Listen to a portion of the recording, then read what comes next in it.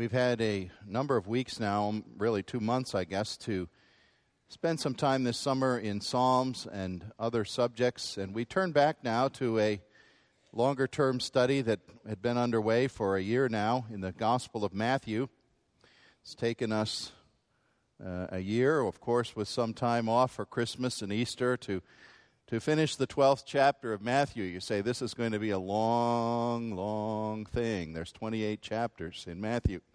I will say to you that we went a little more in a verse-by-verse close fashion in the Sermon on the Mount, and so there probably will be a sense of faster progress as we resume our study of Matthew. I remind you, we're in the midst of Jesus' public ministry.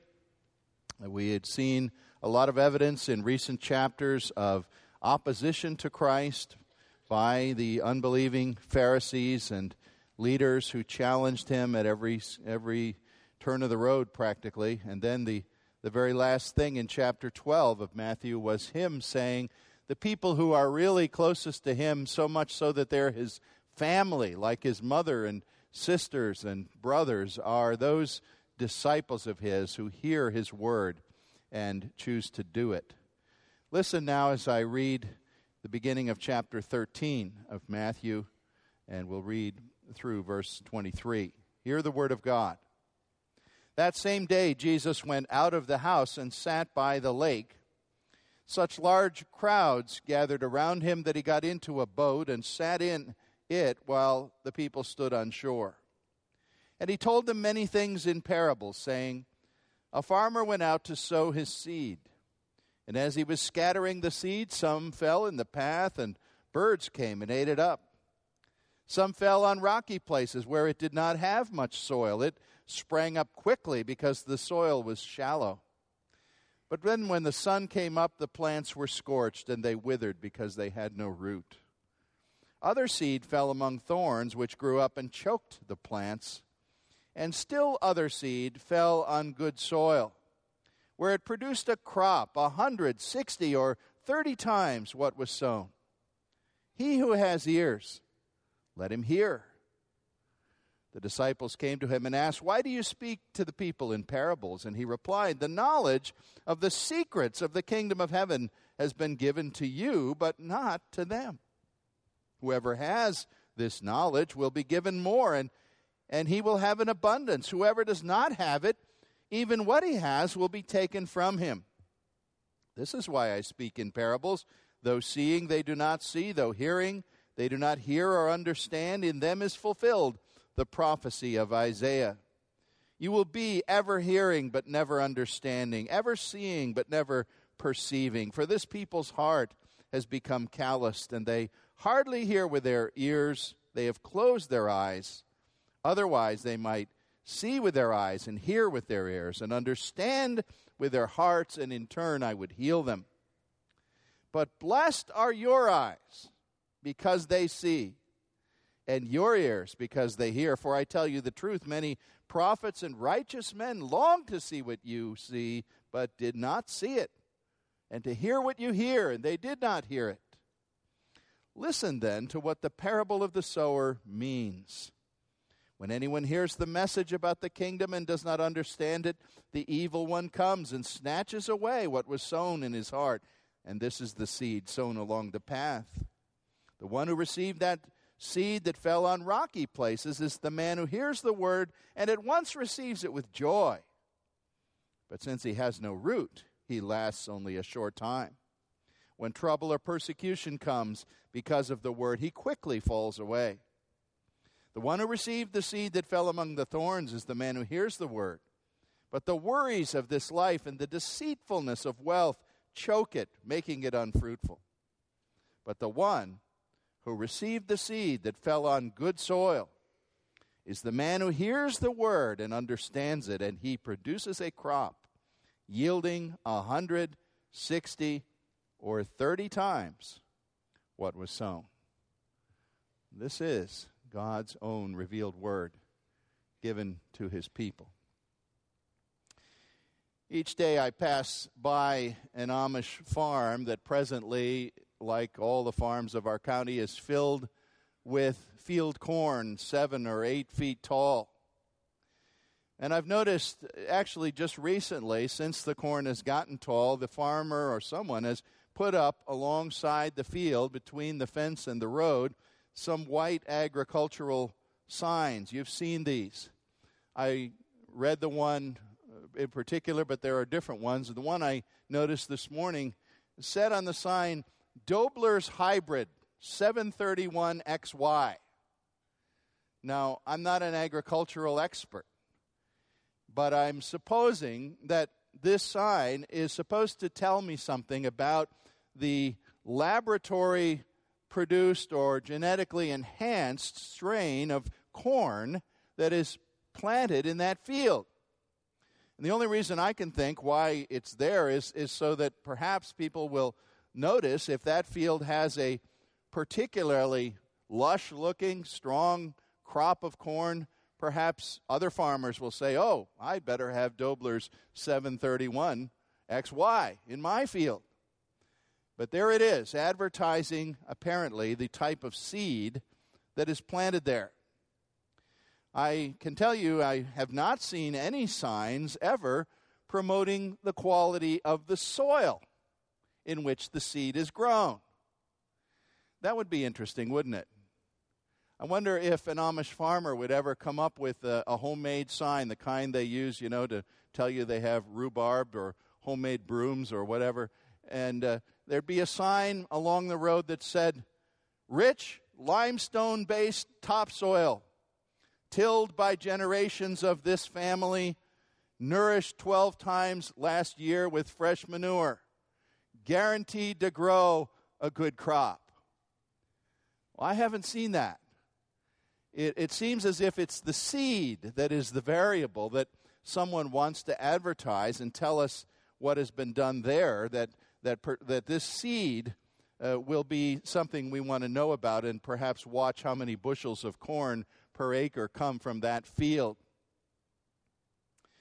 Well, we are returning to this systematic study of Matthew now after being away and coming through this time, as I mentioned, of opposition to Jesus Christ, very strong, bitter opposition. In the midst of chapter 12 is one of the places where, remember, they said the Son of God must be a devil. He must be working by the power of the devil. And he was answering them about their wicked and adulterous hearts and how they wouldn't respond no matter what signs were given to them.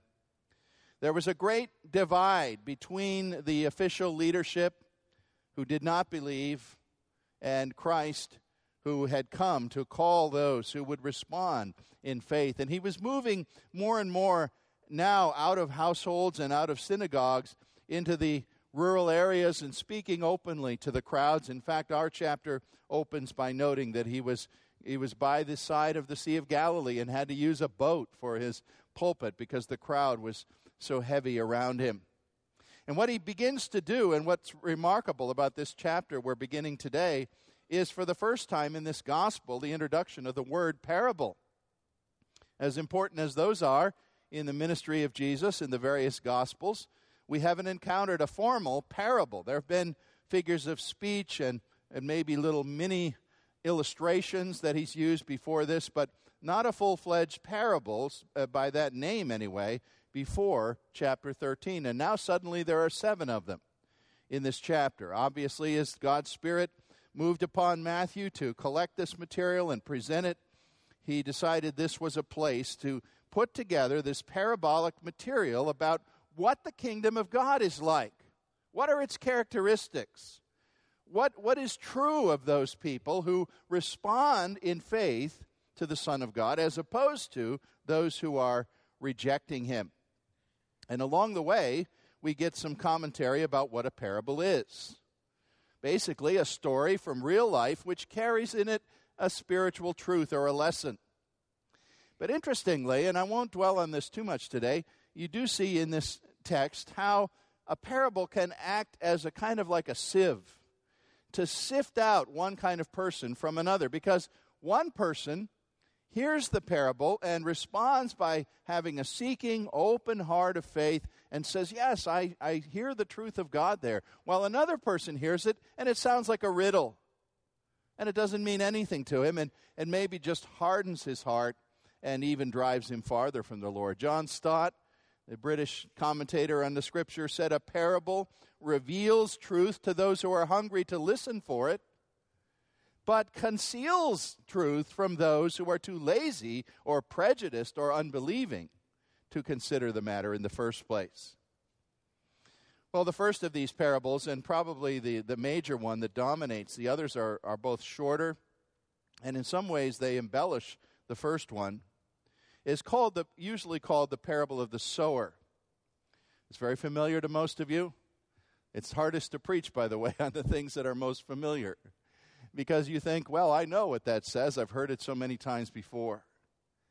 Actually, the name, the parable of the sower, is kind of a misnomer because it really isn't about a sower. It's much more about seed, and more particularly about the soil which receives the seed. Its correct name would probably be parable of the soils, but it's never been called that in popular language. Wherever the Word of God is being preached or taught to people who are either listening or not listening, the dynamics of this parable have an application. It challenges us and asks us today, are we really as receptive as we think we are to hearing truth revealed from God? Are we people whose minds and spirits are receptive in a way like good soil, ready to receive seed that God would plant there so it might grow in the manner that He designs? Is this true of us? Well, the first point before us, I would say, is this today, and it's an obvious one. God is the sower who broadcasts the seed of His Word far and wide. There's no question about who is the one and what the seed is and who is the one broadcasting it here today. As Jesus sat in that boat by the Sea of Galilee, if you've ever been there, you know it's still today a rural area. You can see fields spread out, and you can see the quite a bit of the shore of the lake. It's small enough that you can almost see the whole circumference of it. And it's very easy to imagine, and we don't know this with certainty, but it's certainly easy to imagine. As Jesus sat there were farmers working in their fields nearby on the lake shore. And that could very well be why He chose this particular image and drew it to their attention. Now, they farmed differently, of course, in those days. There were no tractors. There were no technology that we have. One of two different ways the soil might have been prepared and planted. The typical way, you might think, with a plow, going out and preparing the part of the field that had been cleared, and plowing it, opening the soil, and then out would go the farmer with his bag of seed, slung usually around a shoulder by a strap and available at his waist, where he would simply take it and fling the seed, broadcast the seed, trying to probably develop some kind of a steady motion so that he would spread it evenly over the tilled area. But there are others who say, and who think that what might have been happening here, we can't really say with surety, that there were times when it was actually done the opposite way, that they would go out and spread the seed first and then come and plow it under. Well, whichever way, the point of the parable here is to tell us that some of the seed didn't fall exactly where it was most helpful or where it was going to grow the best.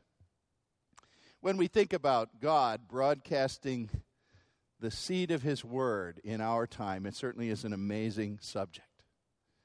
You think about the many, many millions of Bibles that are translated into most languages of the earth and sold still by the millions. The Bible is the only book that has entire societies that do nothing but produce that book. There isn't any other book that's been around for centuries that would have its own entire publishing houses that do nothing else but produce and distribute that book and translate that book into many other languages. Of course, there are tens of thousands of books written about the good news of God, about Jesus Christ Himself, or about doctrinal subjects. Every year, hundreds and hundreds of them pouring out. I tried to calculate in my mind how many sermons are preached within the Christian faith on a given Sunday. I couldn't come up with a clue. It has to be way over 1 million.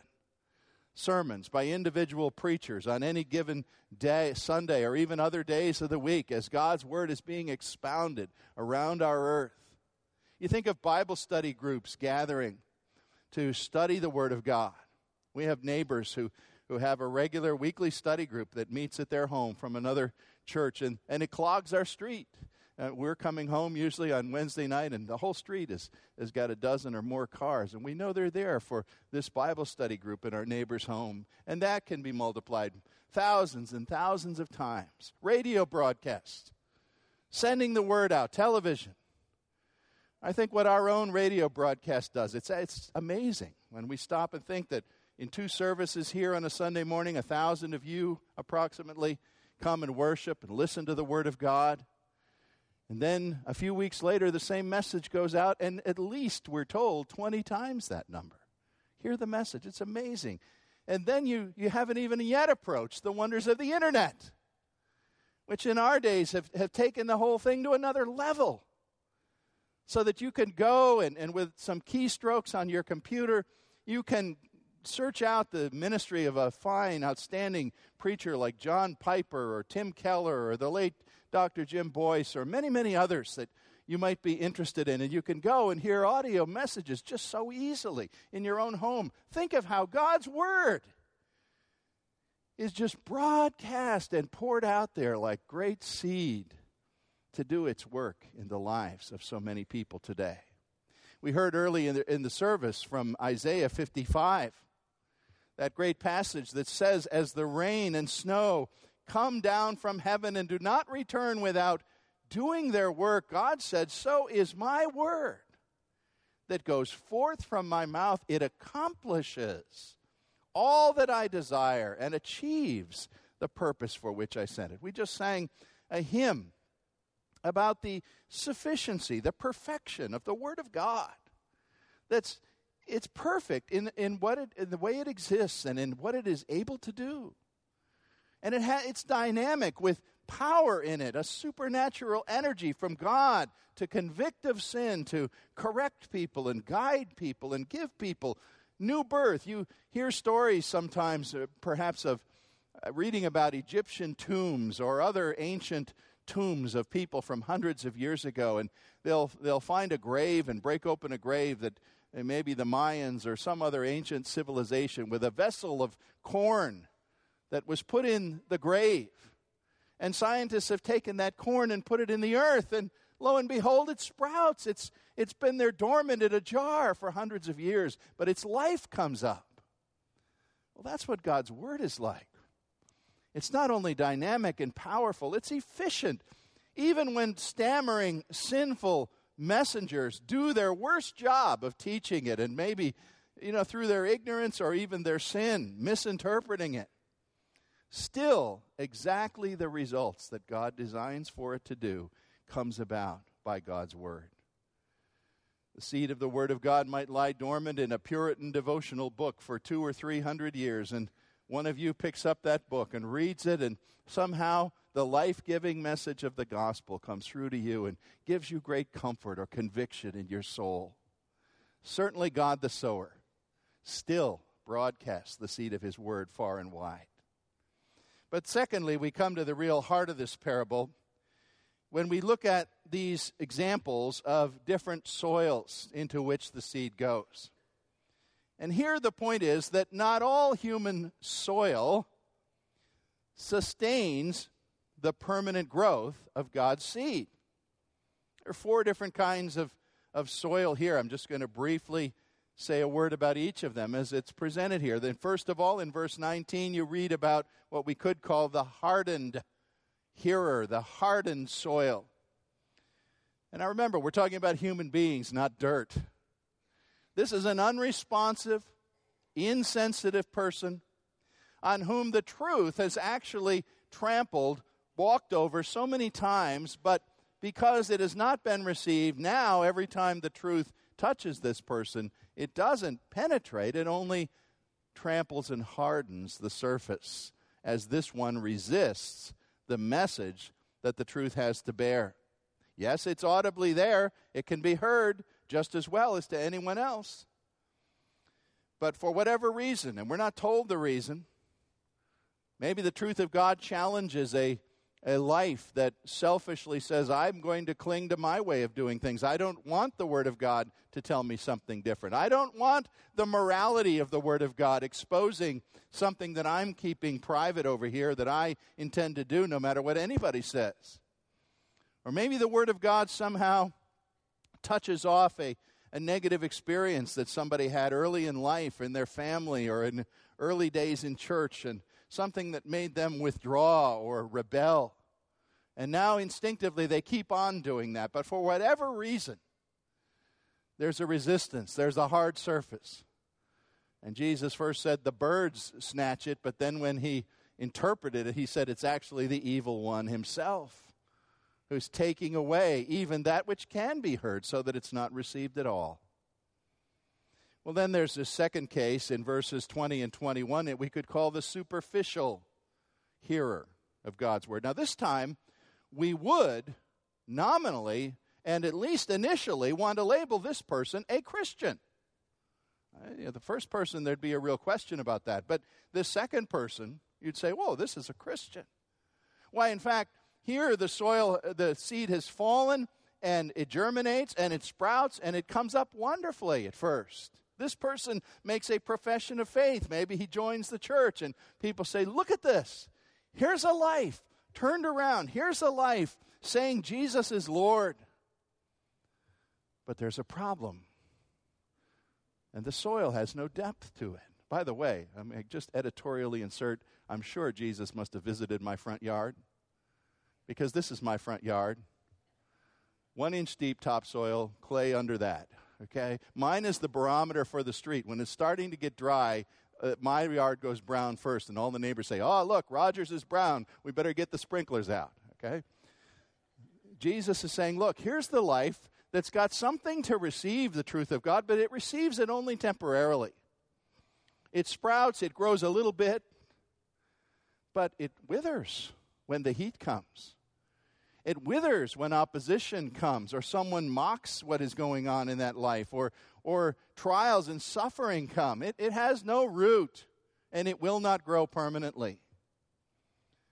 Luther had a comment on this verse. He used a German word. I think I'm pronouncing it correctly. He said this person is a wetterwindisch person, a weathervanish person, a person who's like a weather vane, moving by the latest gust of the wind. You know, it might seem to be trained in the true north direction of the Lord, but a breeze comes and he's trained in another direction. He's unreliable. He's not permanent. Certainly we, the people of God, should rejoice whenever we hear an apparent conversion of faith. Whenever somebody comes and says, I am coming to Christ, I name Jesus as my Lord and Savior, we would say, praise God. Let's pray for that person. Let's gather around that person and give thanks. But is this truly a permanent disciple of Jesus Christ? That remains to be seen. It's the one who perseveres in Christ, whose growth continues season by season, who perseveres to the end, that is Christ's disciple. Well, then thirdly, in verse 22, we have an explanation of the worldly hearer, I'm going to call him. And this time again, the seed falls on soil that is initially good, and the person responds in a way we'd say, another Christian. Hallelujah. But again, the growth comes up, and it doesn't last. Not this time because of the depth of the soil, but because of what else is growing alongside it. Thorns or weeds or something is competing here and taking away the growing space. Jesus says it here. It's due to the worries of this life and the deceitfulness of wealth. I could find no better example than the man called the rich young ruler. Remember him? His story's pretty familiar. He came to Christ as a sincere seeker. We make a lot out of seekers today. We're all happy to see a seeker. Well, here's a seeker. And he said, Lord, what must I do to inherit eternal life? Everything about him seemed totally sincere. But Jesus gave him a test that went right to the root of his primary loyalties, and you know he chose his money. and the security that it provided him over the radical step of trusting in God. It's almost as if his inner man had a no vacancy sign posted. Already filled up here, no room for spiritual faith. You see, the gospel of free grace in Christ has to compete for attention in a mind that is primarily rooted in monetary values and the acquisition of things. There's a fundamental anxiety when a person is directed at materialism, such that he can depend only on that which is material and visible, and it's very hard to depend on that which is invisible, the true and living God. And this isn't only, you see, an ill of wealthy people. I believe you could just as easily be poor or at least struggling in your financial life and be so fixed on dealing with that and getting those things that you think are going to give you a great security, that variety of materialism as well is a deceitfulness that would take you away from a trust and a dependence on God through Christ. Well, when you read these descriptions, you realize that the reason why not everybody effectively hears the gospel is not a problem with the seed. It's not a problem with the Word of God. It's a problem that is in people. The weakness is in people. Remember, soil samples, if we may call them that, Numbers 2 and 3 and 4 are all outwardly Christians in this parable. Number 1, I don't think so.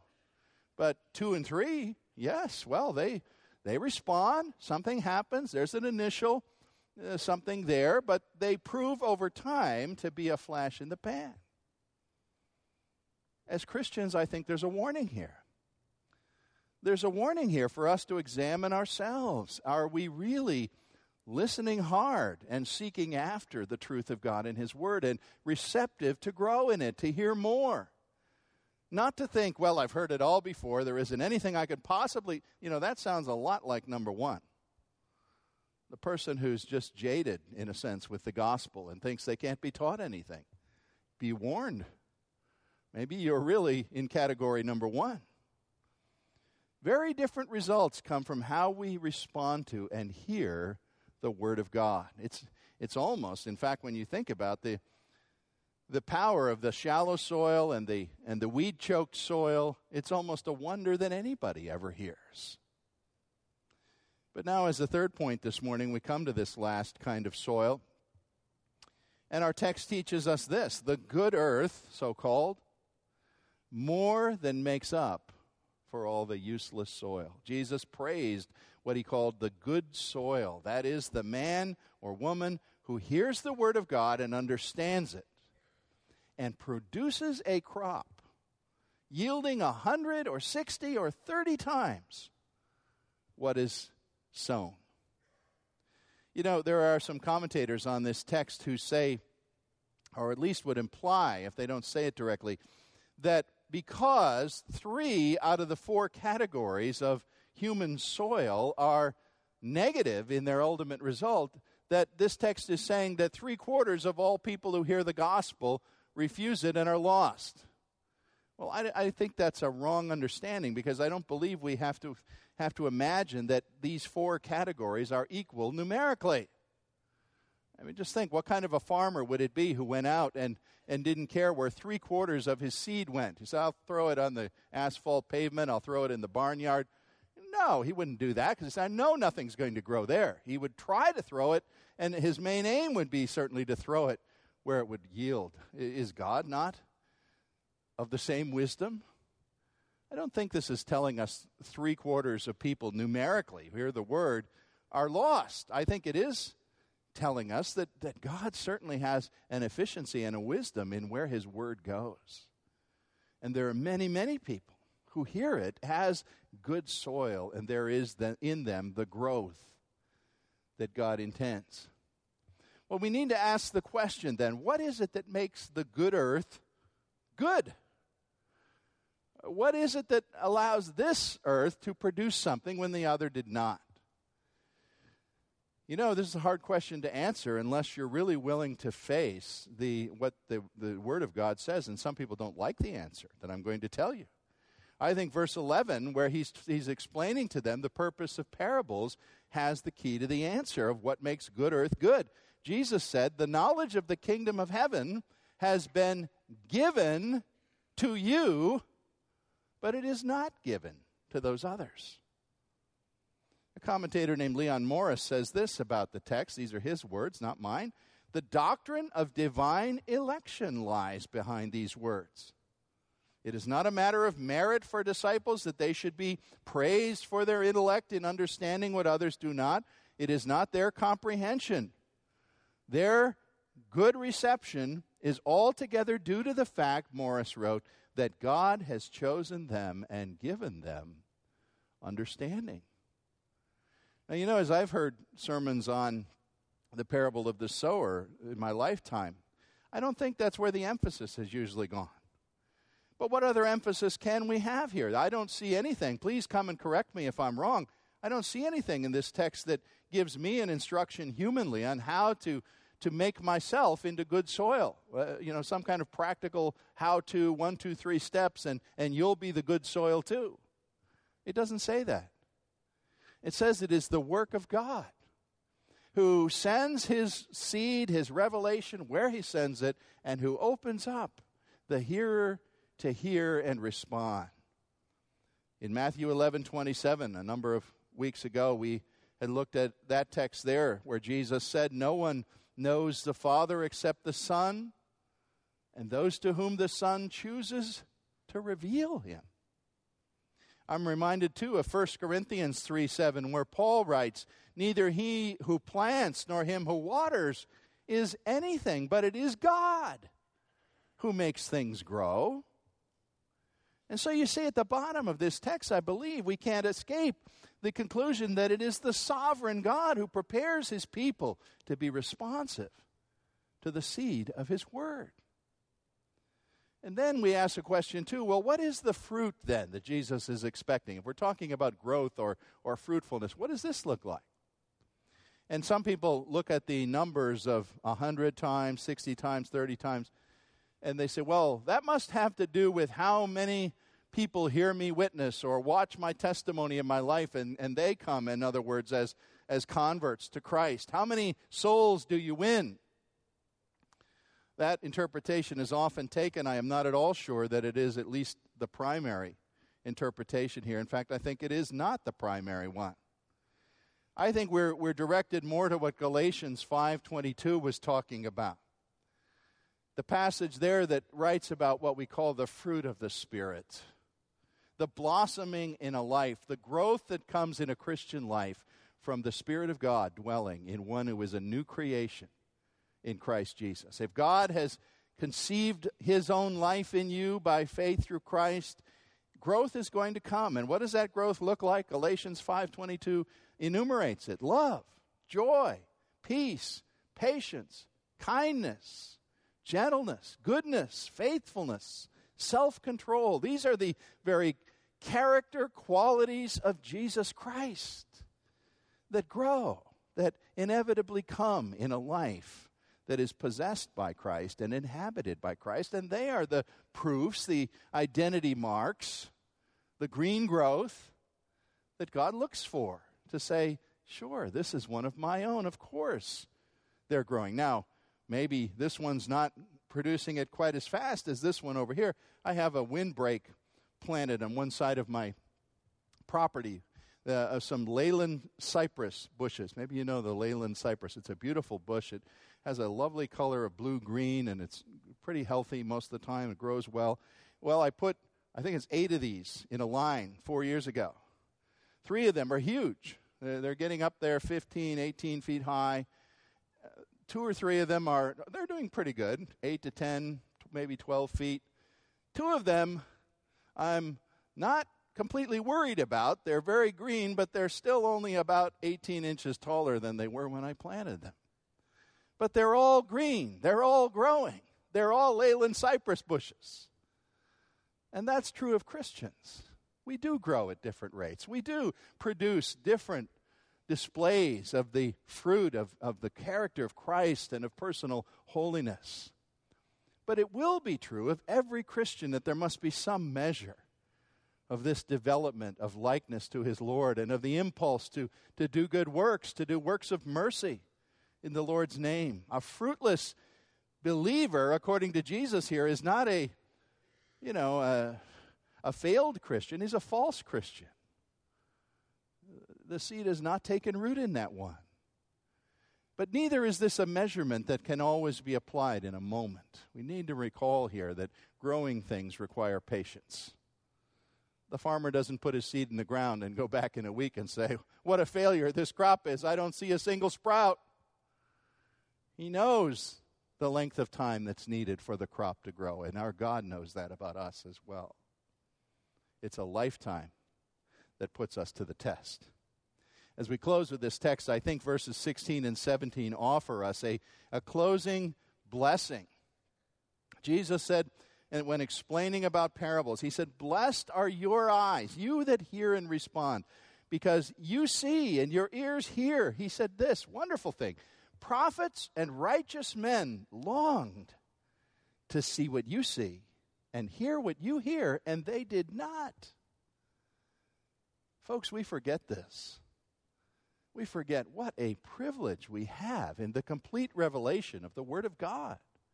He's spoken to us in a conclusive, complete, efficient, dynamic way. And Abraham didn't have this in his hands. David didn't have this in his hands. In fact, of course, these people were spokesmen who helped give us this word. Isaiah didn't have it. We have it. We have this wonderful revelation of the seed of the very life of God that would be planted in us to grow and prosper and do what God designs to do in our lives.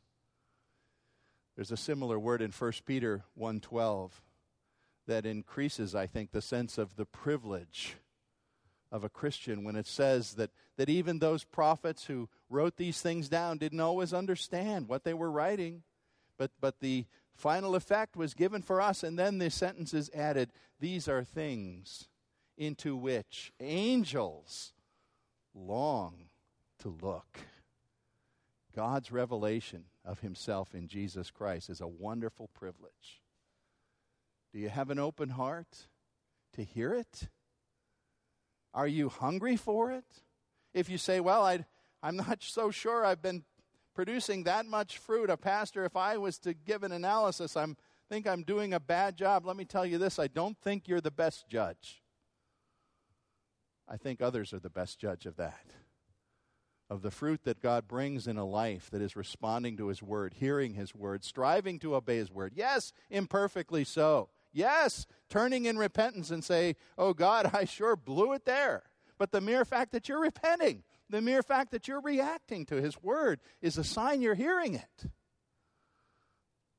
Blessed, privileged are those who hear God's word, who hungrily seek after it, who desire the growth that he alone brings, a growth that springs up even to eternal life. He who has an ear to hear, let him hear and be blessed. And Father, we ask today that you might till us and cultivate us. Help us to recognize the weeds that threaten us. Water us by your Spirit and bring growth in us to your delight. How we thank you for the privilege of your holy word in its life-giving power. We thank you in Jesus' name. Amen.